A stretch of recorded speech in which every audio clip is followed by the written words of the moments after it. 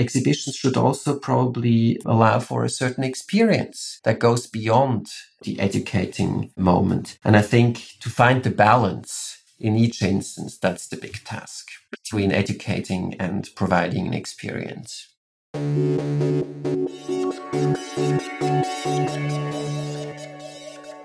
Hi, everyone, and welcome to ArtConnect Sessions 1-to-1. I'm Amelia, and this week I'm speaking with Martino Stierli, Chief Curator of Architecture and Design at the Museum of Modern Art in New York. MoMA's Architecture and Design Department was the first of its kind. Established in 1932, the collection has since grown immensely, including 28,000 works in all types of media.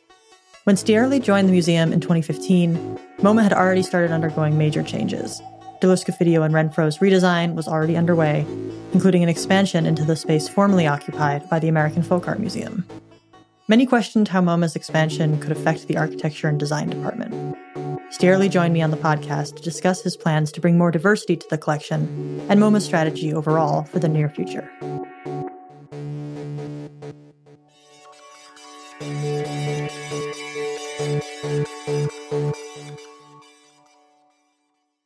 So I'd actually just like to start with an issue that arose earlier this year. In April, the Architect's newspaper published a piece stating that the architecture and design galleries at MoMA would be closing due to the Diller Scofidio and Renfro renovation and expansion. And in that piece, it kind of portrayed the closure as the first intractable step towards a permanent closure of these galleries. That instead of having specific galleries devoted to exhibiting architecture and design, the works in the collection and the exhibitions that were temporary in those media would then be subsumed into other galleries and kind of mixed with other pieces. You wrote a response to the paper clarifying that, in fact, the medium-specific galleries will still exist in the new expansion and that the closure of these galleries was simply temporary as part of the expansion. And that MoMA hadn't specified exactly how they would be used in the new expansion, but that we shouldn't jump to conclusions. So for our listeners, for their sake, can you clarify exactly what the strategy is for architecture and design exhibitions alongside MoMA's expansion into the former Folk Art Museum site? Well, thank you very much for, giving me the opportunity to clarify that point. That was indeed a very unfortunate piece of misinformation that was spread about and, aroused quite a bit of controversy throughout the world, which was very difficult to address once the misinformation is out. Anyway, we are currently in the process of looking into how we want to present all of our collections going forward after the reopening of the new, expansion and the renovated galleries in 2019. And I cannot go into specific details, where things will be located, because that simply is an ongoing conversation with mainly among all the chief curators, but then also with all the curators in the museum who are involved in making these decisions.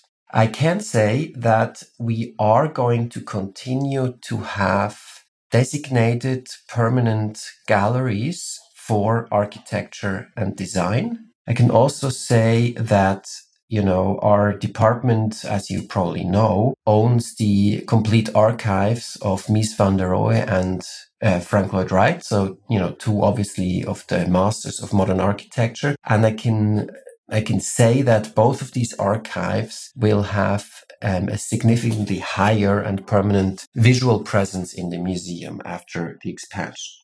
So I can say that without, going into specifics where the galleries for architecture and design will be located, that there will be permanent dedicated galleries for architecture and design, and that in particular our collections or our archives of Frank Lloyd Wright and Mies van der Rohe will have significantly raised visual presence in the museum than ever before. That said, we are also going forward experiment with more integrated galleries. That is an interest shared by all of the chief curators. We want to try to see how we can include in one gallery space objects from our various collections. One example would be, for example, a space on Vienna circa 1900, which would of course include design objects as well as painting. We could also conceive of a space for around this style, which would of course include architectural drawings from our collections, but also furniture next to drawings and paintings and so on and so forth. So in a matter of period rooms. But there is of course also other things conceivable. For example, we could imagine a space on the Bauhaus, which would include, a variety of media and so on and so forth. That said, I want to stress again that is not the only way we are going to show our collections, but that we conceive of this as a both and strategy, meaning we will both have permanent medium specific galleries for architecture and design, as well as for other mediums represented in our collections. And we will have at the same time more integrated galleries that try to bridge the gap. This is all to ensure that on the one hand, we can reconsider and rethink how we want to tell the history of modern art and architecture in a new and different and fresh way than before. And at the same time that we are still going to be able to tell the very specific histories of each discipline within a larger context. Why do you think it is that when this misinformation came out, people were so outraged, particularly within the architecture and design community? There was such a backlash towards the potential closure permanently of these galleries. People felt very inflicted upon. But what do you think exactly why that was? Why did they feel so potentially hurt by that scenario? Well, I think the article really insinuated that we were going to close down the architecture and design galleries for good, and sort of implying that architecture and design would not have a space anymore in the Museum of Modern Art going forward. And, that would indeed be an alarming situation, because then sort of our work here in the Department of Architecture and Design, which is, by the way, the oldest standing department of its kind in an art museum in the world, would become superfluous. And so in a way, of course, I was, in a way also appreciative of the alarm that this stirred, because it showed that there is a large community of architects and designers who care about our work, which was also something, I actually appreciated. And it was good to feel that support. At the same time, it was very unfortunate that, all of this outrage was really based on a piece of misinformation that has absolutely no grounding in reality and in the way the discussion has been going among the chief curators. Mm-hmm. And indeed, people do look to MoMA to set that standard of sorts in exhibition design and in exhibition strategy, and particularly because of its history with exhibiting architecture and design. But just from your own standpoint and from your own research, before coming to MoMA and also at your position at MoMA, of course, architecture presents a specific problem with being exhibited in that it can never really come in at full scale. When it does, it's usually an object that is not perhaps to the general public an easy sell as actual architecture or as building architecture as they might understand it. So in your mind and professionally, how do you conceptualize the main opportunities of exhibiting architecture when you can't do it at full scale? That is a very difficult question that I think is almost impossible to answer on such a general level. I completely agree that exhibiting architecture is more difficult than exhibiting any other medium represented in our department, simply because we usually, as you properly mentioned yourself, have to work with representations of the actual object, whereas, of course, a painting or a sculpture or a drawing is always the object itself. And, against that background, it really depends on what kind of architecture you want to show. So I think there is, for example, we had a couple of years ago an exhibition on Henri Labrouste, where, the sort of aesthetic dimension of these Beaux-Arts drawings that Henri Labrouste prepared is so stunning that you can really almost present these drawings as their own proper works of art, as drawings, basically. However, if you want to make a point about, say, new spatial possibilities given by, whatever, new technological advancements, I think it would be much more, important to be able to sort of actually give an actual experience of what such a space could feel or look like. So I really think exhibiting architecture, there's not a general recipe. You really have to think about what aspects of the discipline of architecture and of its representation you are interested in foregrounding. And I think that again depends on the theories and the ideas that are behind a specific object or a specific movement or a specific figure that you want to highlight.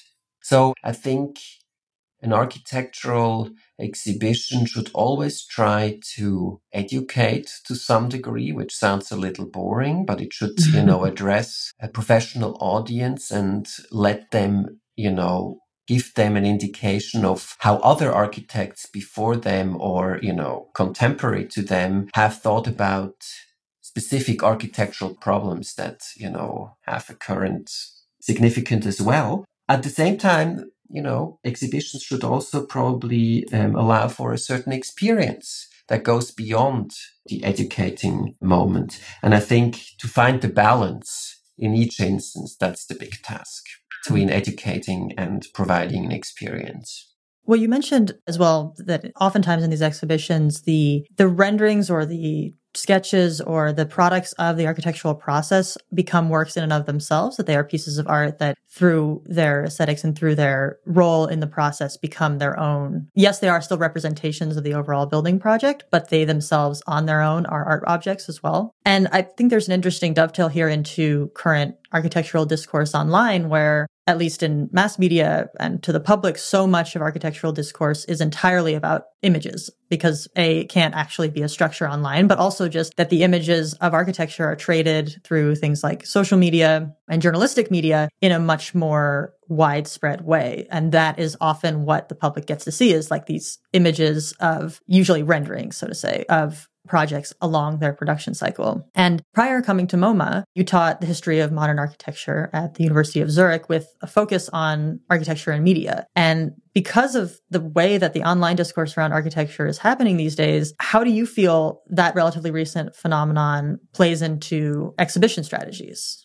Well, I think the relevance of images for architectural exhibitions is not such a new phenomenon. And if you look, for example, at the first big Mies van der Rohe retrospective that was organized by Philip Johnson in the museum in the post-war period, very much relied on, stunning big images of visionary architecture from the 1920s that, Mies had conceived, but that were never built. So the relevance of stunning images for, the medium of architectural exhibition is not all that new. And I think it became more acute, in what we have, what we now call postmodernism, where this visual discourse has become more and more prominent. But you are absolutely right in saying that this kind of exhibition has the tendency to sort of underscore an aesthetic dimension and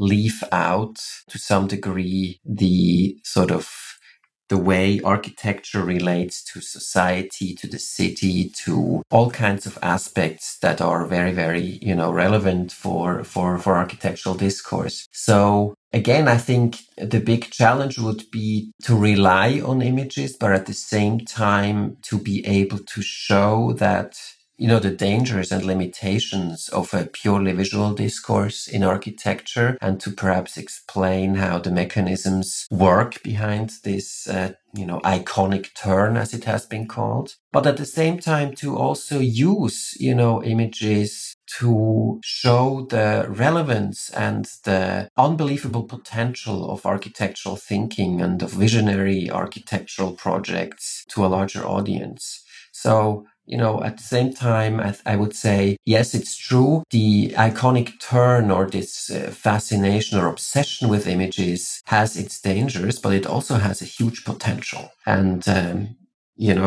we work somewhere in between those two poles and have to find a way to make this relevant. Mm-hmm. In MoMA's expansion plans, there's been a lot of talk, or perhaps even speculation, about spaces for performance in the new expansion space, or areas that could accommodate performance and more traditional media being exhibited. What are the other exhibitionary tools besides specifically just images that architecture can take advantage of to kind of buffer this phenomenon that you're talking about? Well, basically anything can go into an architectural exhibition. Obviously, photographs, drawings, but of course also film. We're actually increasingly interested in including, the moving image into our exhibitions, but also spatial installations, obviously, which don't necessarily have to be buildings, but we can also conceive of the exhibition architecture, the sort of the thing that actually holds the objects that we want to show as something that is meaningful.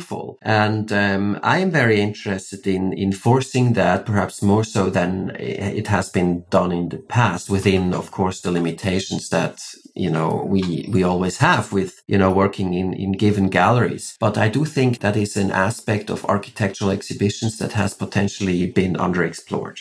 Also, technologically speaking, in a lot of museums, galleries or the museum entirely are taking on new strategies of incorporating different technologies, whether it's just an iPad somewhere in the gallery or some kind of interactive media that is there to both educate the public, but also guide them through it in a more perhaps useful or enjoyable way. What plans does MoMA have, or any that you can speak about, to integrate that kind of technology into the architecture and design exhibitions? Or are there any kind of specific plans along that end? Well, you're raising a very, important point. And again, I can't go into the details because, we are very much in the process of forming our strategy. And also, we don't necessarily want to blow everything out because, of course, the reopening should be, a big surprise to everyone. But of course, you're absolutely right that, new social media and interactive media present a huge opportunity for us as curators. If we think, for example, of the representation of our collection, where we can always, even in the new expanded building, where we will always only be able to show a tiny fraction of all our holdings, we have huge opportunities to engage the visitor with it and provide additional information, through the interface, through the iPhone, or where additional information can be provided on the objects on display, but also on all the other things that are, back in the storage and are not on display at the moment. And, we can also think of linking things and pointing out connections that you cannot show perhaps in a specific given installation, but that will be possible. So I think that there's an enormous potential that we certainly want to make use of. And also, of course, we are thinking of sort of using, which is not the wrong word, but inviting our visitors to feed into actually the contents of our exhibitions. Just to mention one example, in the Latin American construction exhibition last year, we had an Instagram wall where users from all over the world could send in photographs of modernist architecture from Latin America, and that, then there was an editing process, and the best of these photos were then, became integrated onto a large display wall within the exhibition. So, I think there's many things that we can think about and explore further, and we are absolutely committed to doing so. I'm thinking what you're saying makes me think of the applications for specifically AR technology for conveying more information about any given thing on display to the public, and also VR for representing architecture.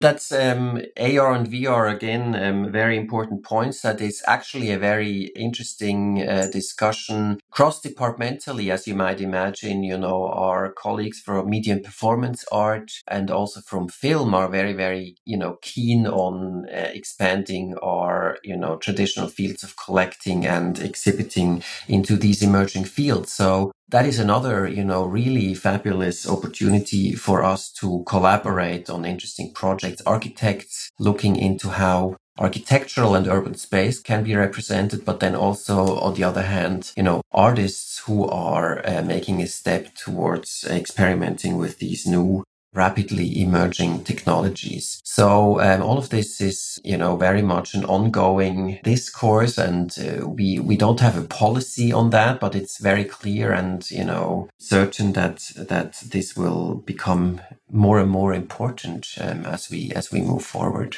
I'd also like to speak a little bit about the kind of legacy that you're coming into at MoMA, because to preface all of this is you've started approximately a year ago. You began at MoMA in 2015, taking over from Barry Bergdahl. Could you describe a little bit about what the shoes you were filling were like, what kind of things Barry left for you to take up, and what the opportunities he set out for you to do, what they were? Right. I would say I came in, I was, of course, familiar with Barry's work. He had stepped down a couple of years before I actually joined MoMA, so there was a bit of an interregnum, so to speak. I felt very much that I saw myself more in a continuity of his work rather than as a radical break. We both, of course, came from an academic background, which, I think sort of maybe testifies to a certain degree to the museum's commitment to rigorous scholarly research in the Department of Architecture and Design in particular. So, I felt in a way comfortable stepping into these big shoes. At the same time, of course, it was an enormous step for me coming from the university to the museum, from Europe,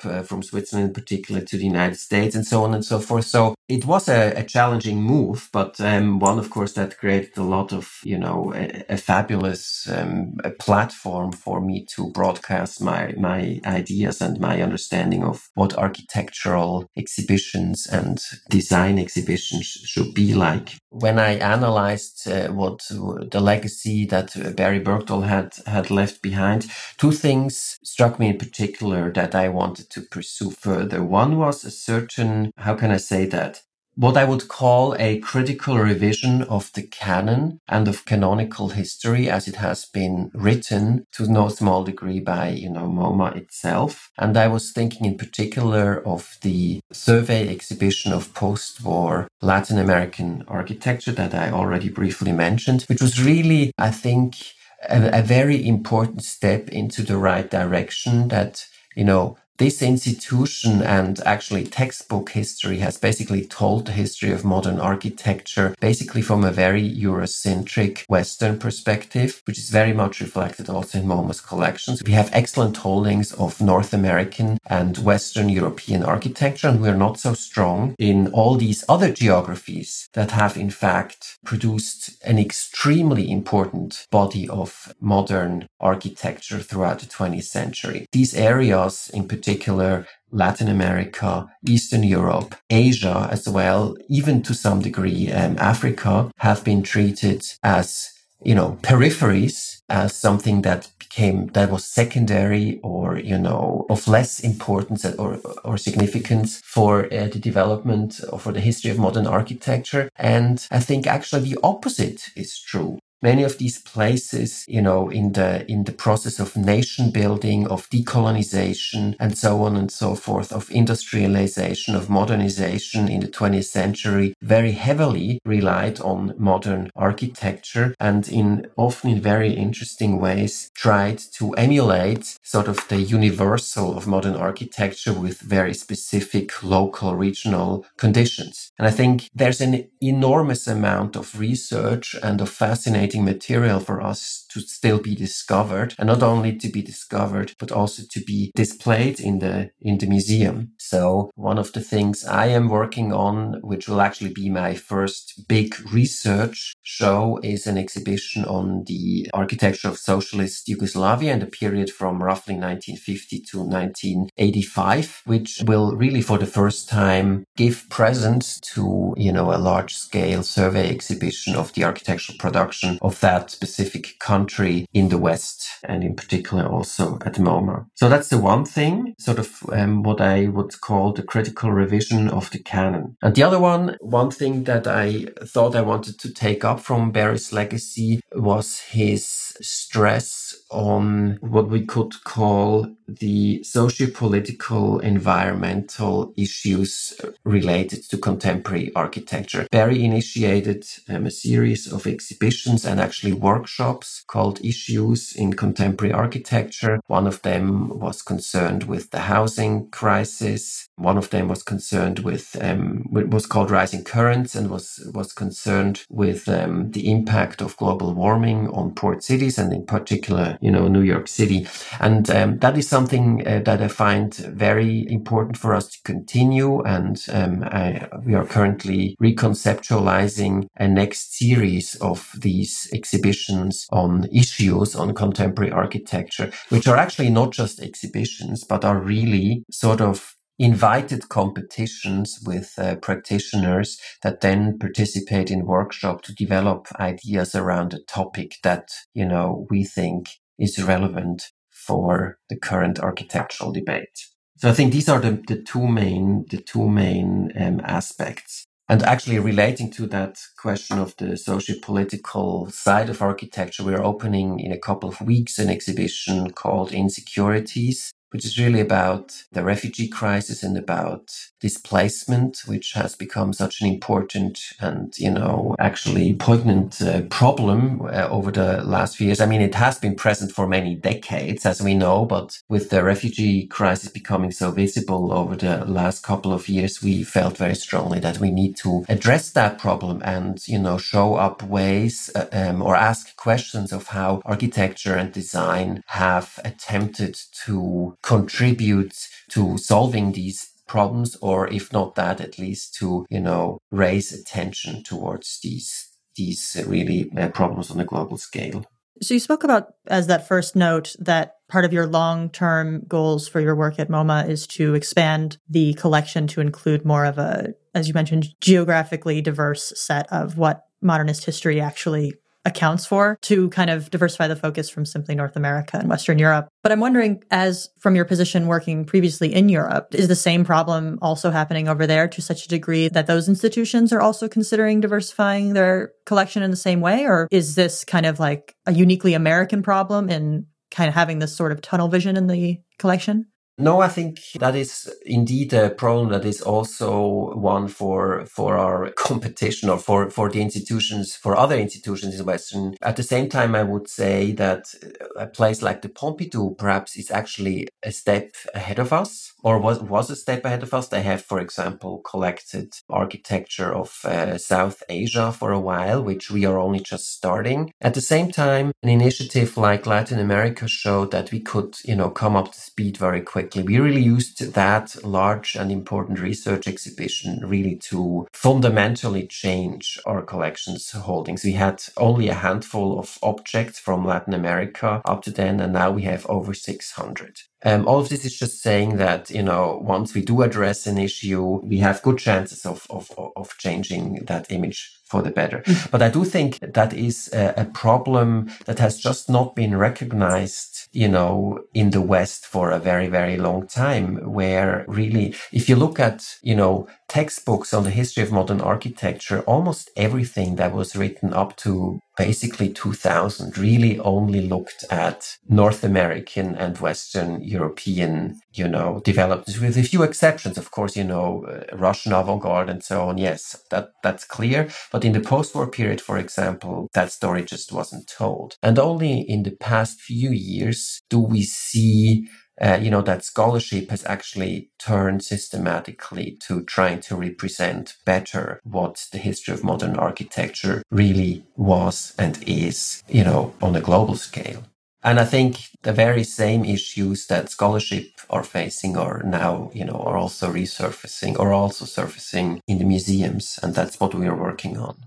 So, of course, that presents a very long-term project that will be accumulating over time. But are there any other big plans that you have for your time at MoMA? Well, I think this revisitation of the canon will really be a focus. And as you might imagine, there's a few quite extraordinary exhibitions that we can conceive of. I mentioned one that I saw that is already very much in the planning. For other things, there are, strong ideas that we're working on that I don't want to go into detail with. But, one thing that we haven't touched so much yet is maybe what I want to do with the collection. I mean, we did that to some degree to broaden the geographical diversity. But I think for the collection, diversity in general is an issue. We have a very strong underrepresentation of women architects, for example, that we want to, at least alleviate to some degree. The question of race, the representation of African American architects and designers and, Black architects and designers in general is an issue that we want to address. So there's a lot of work to be done. Well, it's been really interesting seeing how MoMA is expanding and what is planned for the future. So I appreciate you so much coming on the podcast and talking a little bit about it. Thank you so much, Martino. Thank you very much. Thanks for listening to Archinect Sessions 1-to-1 with Martino Stierli. Danilo Voinov edits our podcast, and Matt Skillings composed our music. Myself and Paul Petrunia are the producers of 1-to-1. New episodes come out every Monday. You can subscribe to us on iTunes and Google Play Music. And if you like the podcast, consider leaving us a review. We are at Arc Sessions on Twitter, and you can email us at connect@archinect.com. Thanks again for listening to 1-to-1.